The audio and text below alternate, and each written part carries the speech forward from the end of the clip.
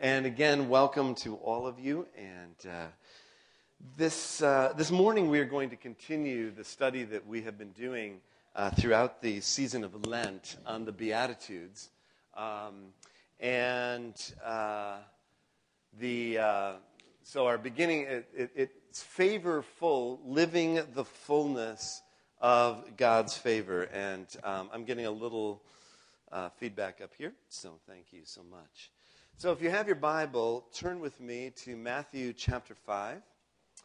And once again, we are going to read through the Beatitudes as we prepare our hearts for receiving the word of the Lord.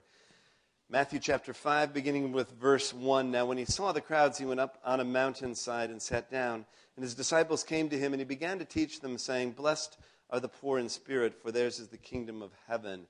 Blessed are those who mourn, for they will be comforted. Blessed are the meek, for they will inherit the earth. Blessed are those who hunger and thirst for righteousness, for they will be filled. Blessed are the merciful, for they will be shown mercy. Blessed are the pure in heart, for they will see God. Blessed are the peacemakers, for they will be called sons of God. Blessed are those who are persecuted because of righteousness, for theirs is the kingdom of heaven." Lord, we just ask again this morning that you would come, and out of the fullness of who you are, we pray that you would speak into our lives. Lord, the fullness of who you are. God, come with all of that into the emptiness of our heart and soul today, and come with a transforming word. We recognize that, Lord, once the veils are taken away, and Lord, we are transformed, and we see you as you are, and you see us as we are, and we become transformed more and more into your likeness. And that is our prayer and desire, Lord. God, that we would be transformed by your grace and by your goodness. So come, Lord, speak to us here this morning now. Lord God, we need you. Oh, do we need you? Can we just open our hands? Lord, we need you. Come on, we need you, Lord. Come on, we need you, Lord. Speak to us today. Speak to us today. Lord, speak to us, we pray. Speak to us, we pray, in Jesus' name. Thank you, Lord. Amen. Now that you're oriented in Matthew chapter 5, I'm going to take you back for just a moment into Matthew chapter 4 to remind us of some context here. The Beatitudes, they didn't kind of fall out of heaven, with no context whatsoever. They are found in the Gospel of Matthew. And the Gospel of Matthew has a particular focus to it, as do each of the Gospels. Each of the four Gospels are like facets of a diamond. They see, we understand and see more deeply the fullness of the Gospel when we look through the lens of the four different Gospels. And so we're in the midst of a study of the Gospel of Matthew. And the overarching title for this Gospel is "Behold Your King." And Matthew has a particular focus on the kingship of Jesus and upon the kingdom of God, or as he uses the terminology in his particular gospel, the kingdom of heaven. And in Matthew chapter 4, if you just back up from where you were in Matthew 5, go to verse 13 for a moment. It says, "Leaving Nazareth, he," that is Jesus, "went and lived in Capernaum, which was by the lake in the area of Zebulun and Naphtali, to fulfill what was said through the prophet Isaiah, 'Land of Zebulun and land of Naphtali, the way of the sea, beyond the Jordan, Galilee of the Gentiles.'" Now, there's a particular, we read through that, and it's a bunch of names, and it's a bunch of places that you've never seen unless you're really, intent on study and kind of go into a Bible atlas, and you look where those cities are located. But let me just remind you that this was a very intentional move on Jesus' part, because it placed him right in the center. It was sort of the multicultural center of Israel. It was the place where a lot of people and people groups came together. It was the place where there would be maximum impact for the gospel message going out to the maximum number of different people and people groups, and specifically would position it to move, because now, again, interesting, the Gospel of Matthew, of course, the focus is primarily towards Jewish believers, but even here, embedded in the Gospel of Matthew, you see the gospel beginning to cross across cultural, ethnic boundaries and going to the Gentiles as well. And it says about them here, going on now, the people living in darkness have seen a great light. On those living in the land of the shadow of death, a light has dawned. All right? So this is coming out of Isaiah, okay? It's giving scriptural background from Isaiah chapter 9. From that time on, and I don't have time to go into this morning. Let me just give you a quick note, though. Go to Isaiah chapter 9 and read verses 1 to 7 that really reveal more fully Jesus and the kingdom of God, all right? From that time on, Jesus began to preach, repent, for the kingdom of heaven has come near.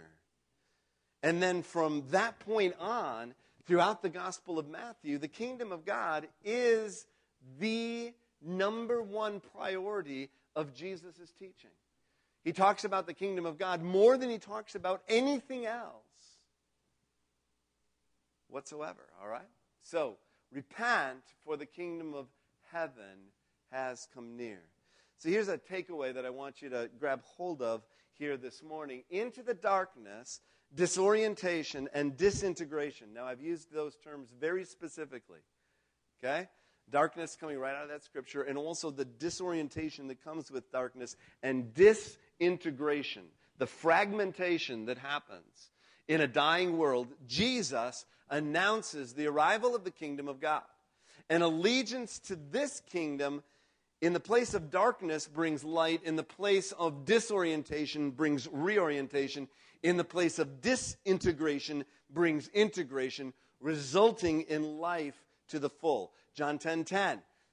The thief has come to steal, kill, and destroy, but I have come that you might have life, and what? Life to the full, or life abundant. Okay? So Jesus is announcing a kingdom that has come. And he's saying, if you will pledge allegiance to this kingdom, you will move out of darkness into light, out of disorientation into reorientation, out of disintegration into integration, out of death into life. This is the promise of the kingdom of God, the kingdom of heaven, when we pledge allegiance to our King. Okay, so I want to make sure that we understand the Beatitudes. When Jesus comes now and begins to teach the Beatitudes, and says, blessed are the poor in spirit, for theirs is the kingdom of heaven. Theirs is the kingdom of God to those who are poor in spirit. So right away in the Beatitudes, he's orienting us, he's reorienting us around those characteristics, those qualities, those beings that we have that as human beings, the place of being that will enable us to walk in the fullness of this kingdom that he is announcing. All right? So that's where we need to understand the Beatitudes. Now, again, just to remind you, blessed comes from the Greek word makarios, which we don't have a great English translation for. Other translations might use happy or fortunate or blissful. Perhaps the best actually comes out of the Spanish, bienaventurado, which really simply means this: congratulations, you're on the right road, you're going to make it. I love that. So when Jesus is blessed, he says, congratulations, you're on the right road. You're poor in spirit now, you're going to make it. Blessed are you. You're on the right road. Congratulations. You're going to make it. So the Beatitudes reveal, get this takeaway here, the Beatitudes reveal the upside down, inside out nature of God's kingdom. And we receive this favor, this blessedness from God, not by following rules and rituals, but through relationship with the King Jesus.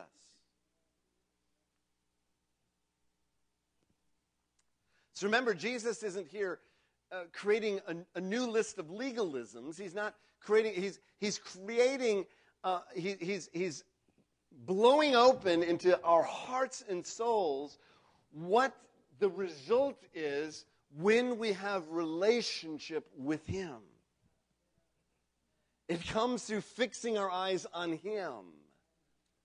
You can't fix it yourself.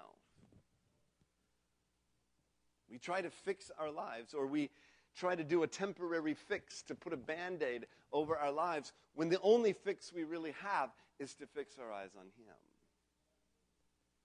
And that creates the transformation that turns us upside down. It's like we've been walking on our hands with our face in the dirt, and suddenly turns us upside down, and we go, oh. And we've been trying so hard to do it from the outside. We've been trying so hard to be good. And He says, well, I'm going to do this from the inside out.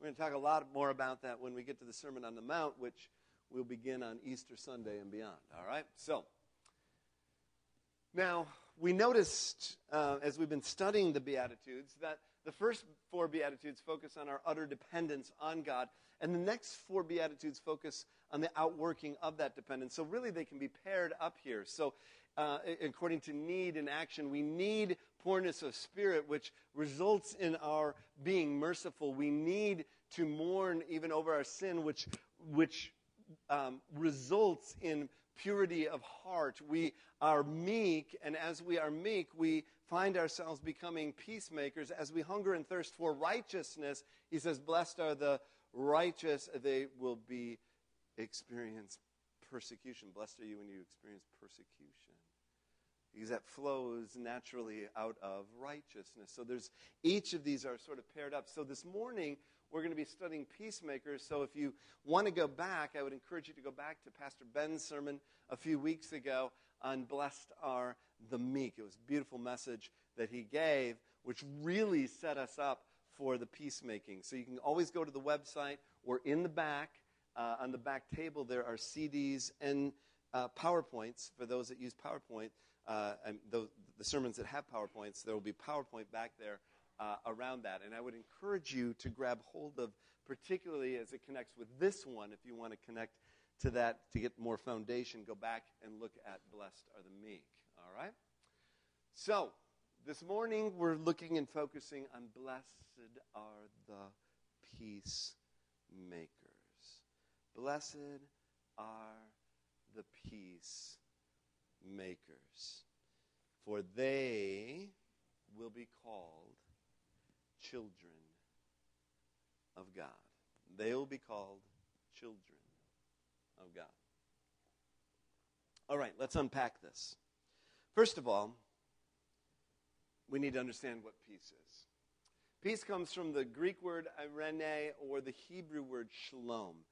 It is much more vibrant and vital and robust than what we often think about peace. Because we think of peace as often simply the absence of conflict. But rather, the peace that Jesus is describing here, the peace that the Bible talks about, is not simply the absence of conflict. It is the presence of harmony and wholeness. It's the presence of harmony and wholeness. It's not simply an absence, it's a presence. Okay? Do you get that? So I don't have time this morning to unpack shalom a lot more. There's just so many things that we could look at as it relates to shalom. And I would encourage you to do a biblical study of the Hebrew word, particularly the Hebrew word shalom. It is incredibly, incredibly rich. All right? Now, maker is not as Andrew and Sarah, two of our elders here, have introduced us to, I think last year when we were talking about growing in maturity, the term peacefaker. Peacemakers are not peace fakers. I've been a peacefaker. In fact, I'm a recovering peacefaker, okay? I truly am. I'm a recovering peacefaker, okay? I'm one of those guys, when I see conflict, I start running the other direction as quickly as possible, okay? But I'm learning. Because I'm learning that peacemaking is not passive acceptance of the way things are. Either because we're apathetic or afraid. Let's be honest. Because we're apathetic or afraid about the trouble of doing something to bring change. It is the active facing of things, even when the way to peace is through challenge and struggle. Ooh, really? It got really quiet. Okay, that's good. All right. It's even, we use the word peacekeeper. It's deeper than peacekeeper. Peacemaker is deeper than peacekeeper. Peace faking, peacekeeping, but we need to move over into peacemaking. Okay. You following? Peacemaking. It is not the passive acceptance of the way things are because we're apathetic or afraid. It's an active choice, intentionality on our part to enter in, even into the struggle and challenge of moving towards peace. True peace. True harmony and wholeness. Because there's not harmony and wholeness when you're peace faking. There's still a whole lot of dissonance, right? Come on.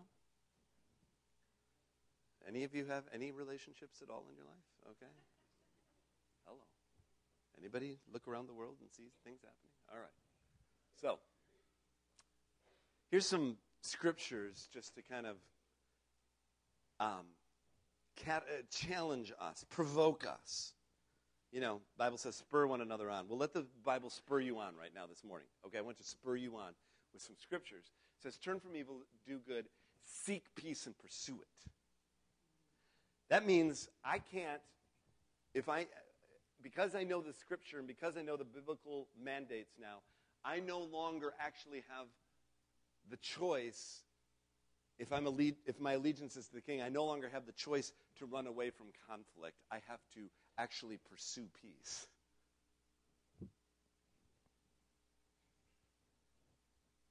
Do not repay anyone evil for evil. Be careful to do what it is right in the eyes of everyone. If it is possible, as far as it depends on you, live at peace with everyone. As far as it depends on you. But the other person doesn't want, as far as it depends on you. We spend a lot of time taking ourselves off the hook by pointing the finger at the other person or the other people or the other situations, right? Come on. Let's be honest. I'm not talking at you. I'm with you because this is what I've done. All right? So, let us therefore make every effort to do what leads to peace and to mutual edification. Make every effort. Woo. You mean it requires effort? Yes, it requires effort. Peacemakers who sow in peace reap the harvest of righteousness. So you want that righteousness? You want to reap your hunger and thirst for righteousness? Well, start sowing some peace. What do you sow? Now, Pastor, be careful. What are you sowing in your marriage?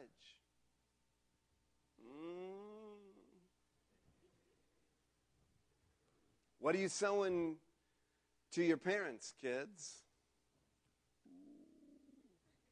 What are you sowing to your kids' parents? What are you sowing to your brothers? What are you sowing at work? What are you sowing in your neighborhood? What are you sowing out there in the world? What are you sowing? Come on, people. What are you sowing? What are we sowing? Now, that peace, again, this is peacemaking, so that doesn't mean you're just, mamby-pamby, but you're pursuing peace. Are you diligently working towards? Are you making every effort towards this peace? And sometimes it means discomfort on the front end, right? It means discomfort on the front end to get to the place of shalom on the other end. All right?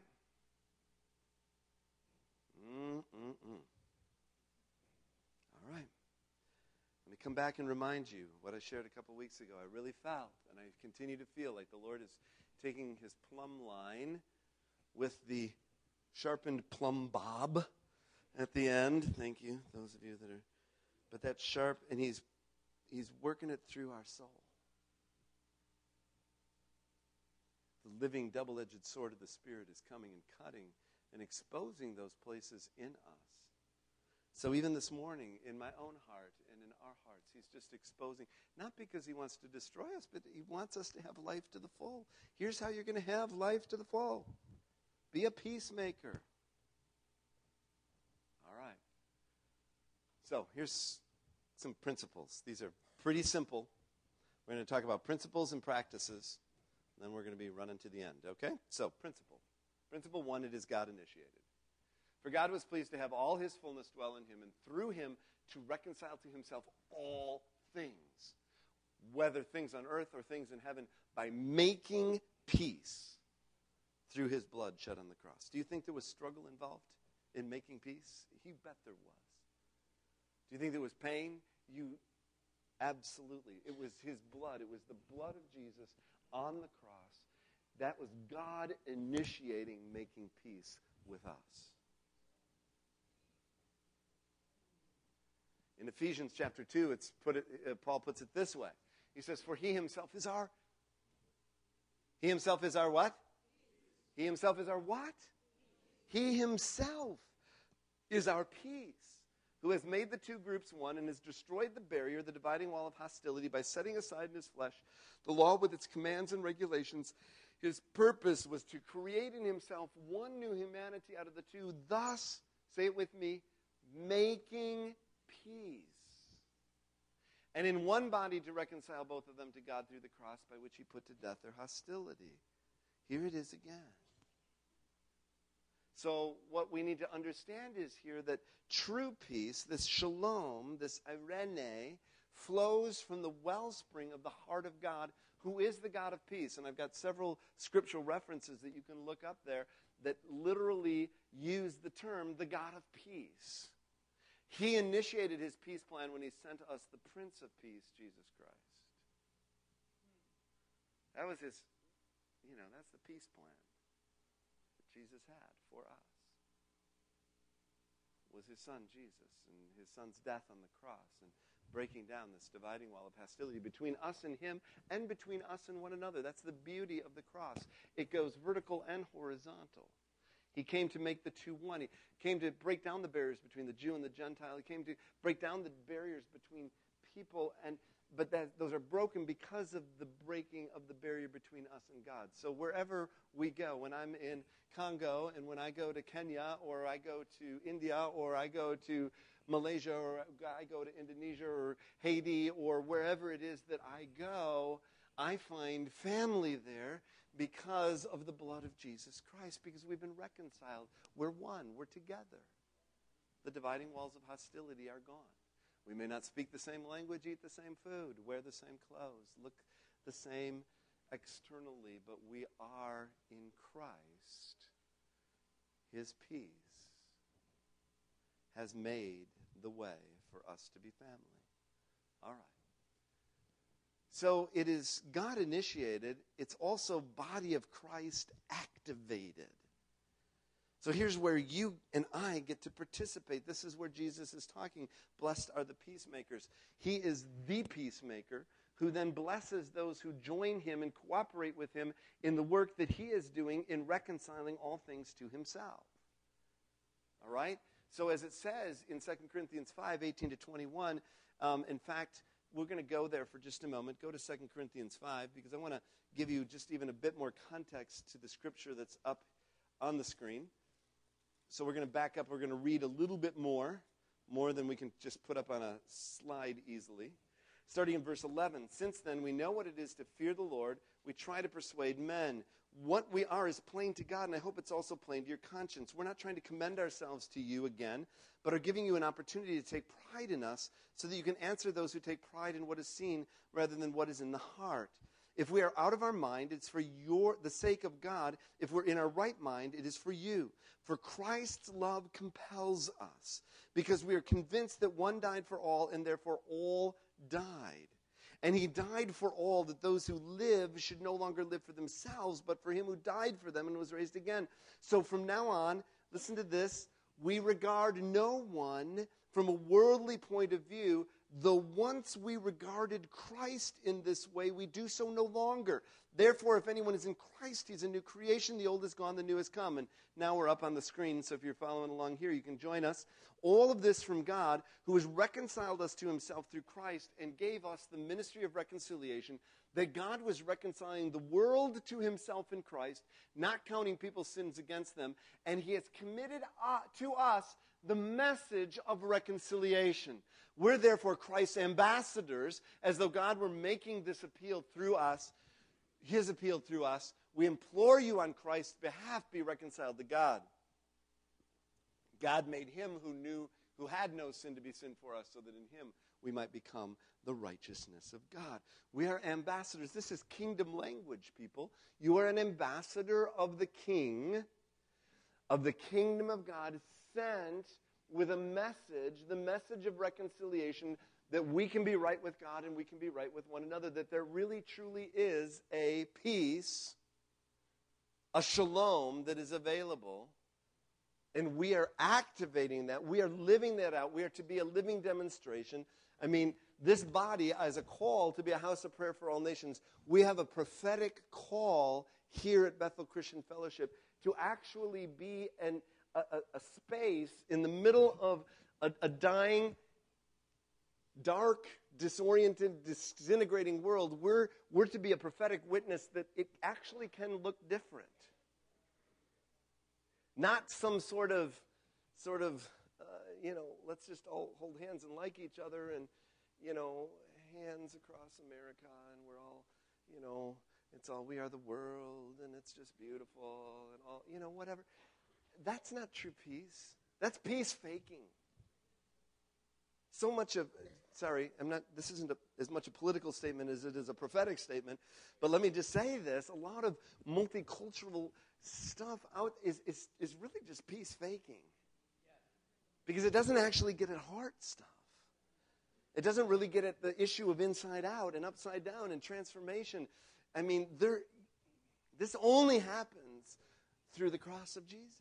He's the only one that can actually bring true peace. All right?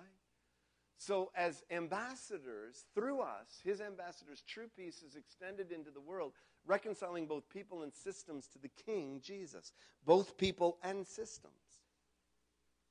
It's both on a personal level, but it's also on a systemic level. Jesus is after the whole enchilada. He wants to bring transformation and change to your workplace, to your school, to your neighborhood, and to the people there.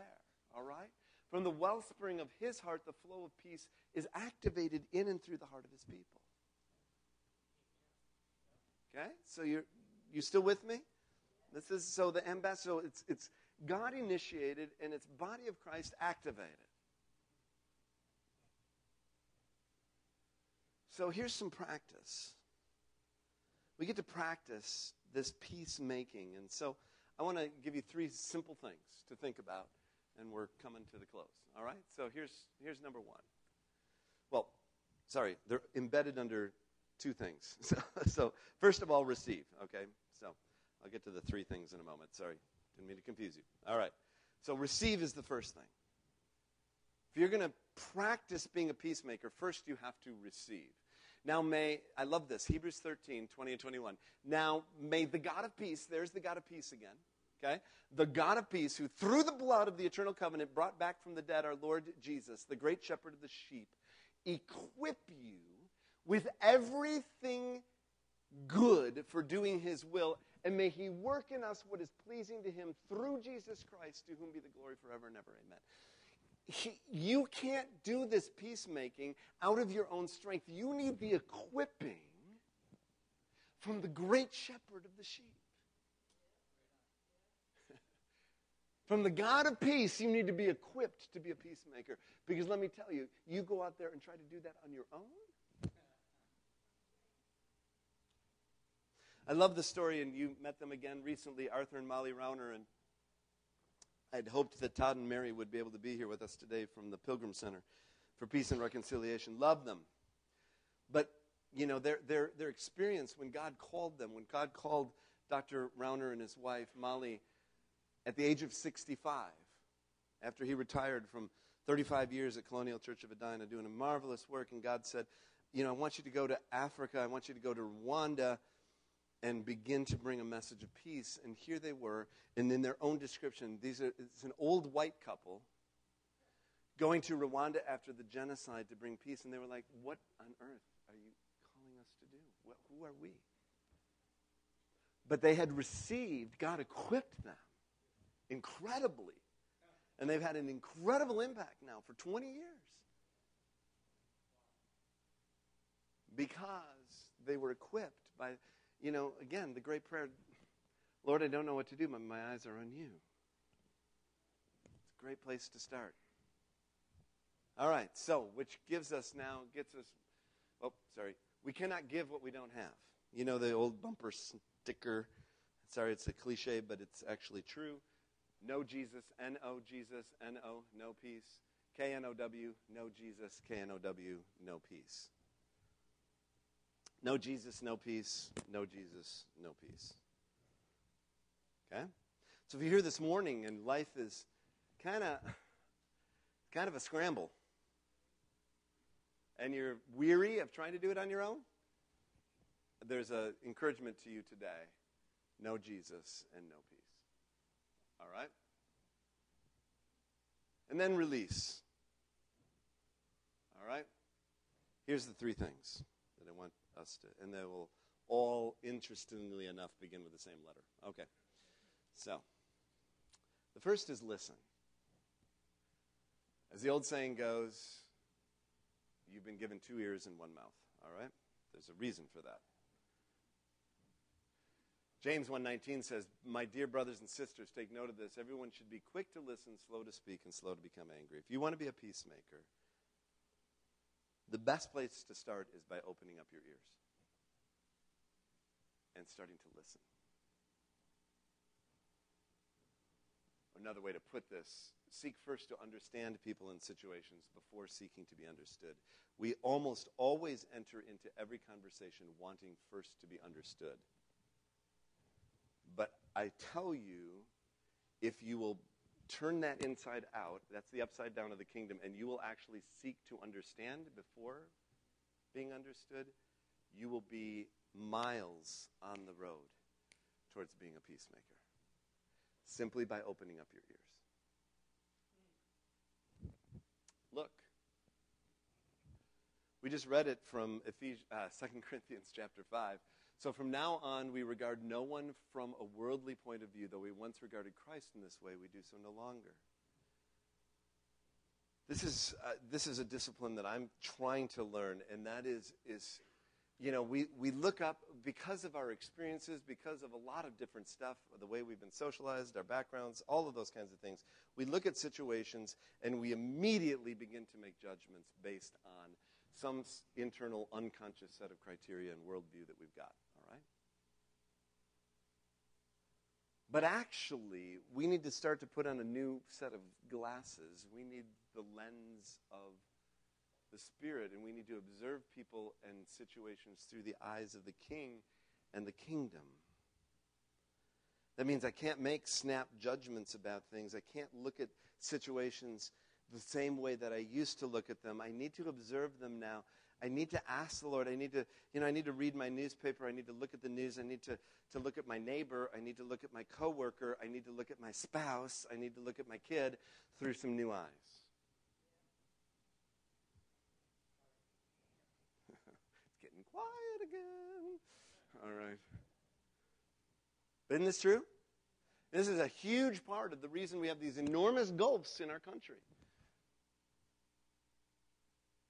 The cultural divides, the racial divides, the generational divides, the gender divide. I mean, it's because we haven't done the hard work of listening and trying to understand and looking and trying to see things differently. And maybe differently, and having our preconceived notions challenged. Come on, somebody say, preach it, Pastor. Come on. It's hard work. This is not easy. Peacemaking isn't easy. Make every effort. And then we're called to love. Instead, speaking the truth in love, we will grow to become in every respect the mature body of him who is the head, that is Christ. Instead of being tossed in waves and winds, instead of being infants and still never growing up, I mean, that's what the context of Ephesians 5. Instead of staying immature, you're going to actually grow up and begin to learn how to speak the truth in love. I went back and actually went to the sermon notes of a message that Sarah preached last year in Lent around growing maturity, and she made a statement that was just fantastic. So I credit this next sentence to Sarah. Speak into people, she didn't say this part, but the last part, okay? Speaking to people in situations from the heart and mind of the King, remembering, and here's the statement she made, that love is not love without truth, and truth is not truth without love. I love that. I really like the way that that's framed. Love is not love without truth. So the loving thing sometimes is painful. To speak the truth in love sometimes cuts against. And that's where we're going to get to the persecution next week, because sometimes the church takes stands that are going, so everybody's running this direction. That doesn't mean that that's the way the King is running. Sometimes he calls us to stand in loving truth against a tide that's moving against biblical truth. So you may think you're being loving, but if it's not rooted in truth, it's not love. Okay? But the opposite is also the case, or not the opposite, but the corollary is also equally true. You can be absolutely right and you can be standing on absolute biblical truth and be wrong if it is not flowing out of a heart and a wellspring of his love. So I see the church doing both of those, falling into both of those ditches. Much of the church is thinking they're being loving, but they've been abandoning the truth, and they're simply following the waves of doctrine and the stuff that's the world's flow, right? But a whole other part of the church has been standing, holding on to truth and proclaiming, and we got the placards up, and we're but there's no love.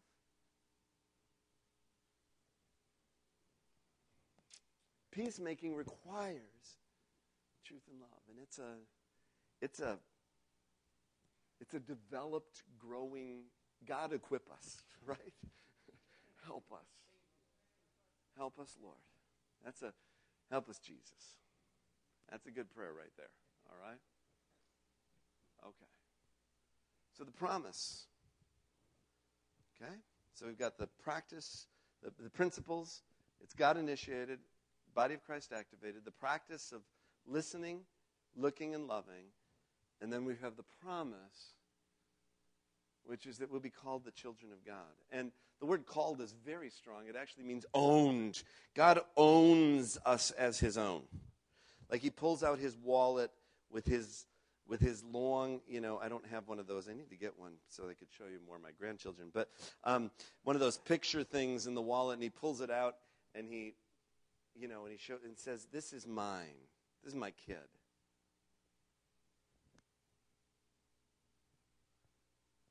Romans 8:14-17, for those who are led by the Spirit of God are the children of God. The Spirit you received does not make you slaves so that you live in fear again. Rather, the Spirit you received brought about your adoption to sonship, and by him we cry, Abba, Father. The Spirit himself testifies with our spirit that we're God's children. If we're children, then we're heirs, and heirs of God and co-heirs with Christ, if indeed we share in his suffering, in order that we may also share in his glory. Here's the takeaway. The takeaway is this. As we are led by the Spirit of God to be peacemakers, we reflect his character and are known to be his children. This is how people begin to discover, well, these are children of God. Jesus said the world will judge you or know you by your love for one another. Worship team, come on up. So the question I have for us this morning is simply this. Where is God calling us to be peacemakers? And maybe the corollary question that we need to ask ourselves this morning, maybe the harder spiritual direction question we need to ask ourselves is, God, would you, by your grace, reveal to us where we have been peace-faking? He's, Lord, we want to be peacemakers, not peacefakers. We're so grateful for the cross and that you've reconciled us to yourself and to one another, and we want to live that out in fullness so that we would be known as the children of God. Wouldn't that be good? If the world looked at the church and didn't say, oh man, look at those, hypocrites, and blah, blah, blah, whatever, all that, blah, blah, blah, blah, blah, But, wow, they reflect. Okay? Now, it doesn't mean they're always going to agree, because we're going to get to persecution next week. I mean, the world's not always going to get it. But we'll be known, at least we'll for sure be known in heaven as children of God. That's the more important thing than what the world thinks about us, is what he thinks of us, right? So could we stand together, and we're going to sing a prayer as we close, and then I'll give a benediction. And if you want to come to the altar, you can. Altar's open. If the Lord has just touched something in your spirit this morning, if we could just remain present just through the singing of this simple hymn, and then we're going to, I'll give a benediction and close. But if you want to come and pray, the Lord's just prompted something in your heart. If maybe you need peace with God today, come. These folks right down front here would love to pray with you. Any of the people right here in the front row, if you need to come to Christ today, if you want to come and know Jesus, come. If you just want to come to the altar, come now. Here we go. With hands together, I'm going to ask Pastor Lidovic, my friend and co-laborer of 20 years, to pray the benediction blessing over us this morning. So just with hands together and hearts open to God, receive the blessing of the Lord.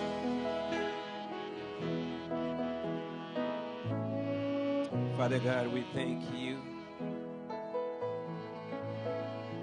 We thank you for the inspired word today. The living and sharpening words. We pray, Father, that each and every one of us receive this word of peace and bring that peace to the world that really need your peace. Father, thank you. As we're going to leave this place, Father God, we ask you, Father God, let the Holy Spirit be the leader who train us into that peace that we receive today, Father God. And Jesus, thank you, for you are our peace. Now let's receive. May the God the Father, the God who loves us, the God who sent his peace to us, may Jesus, the only true peace,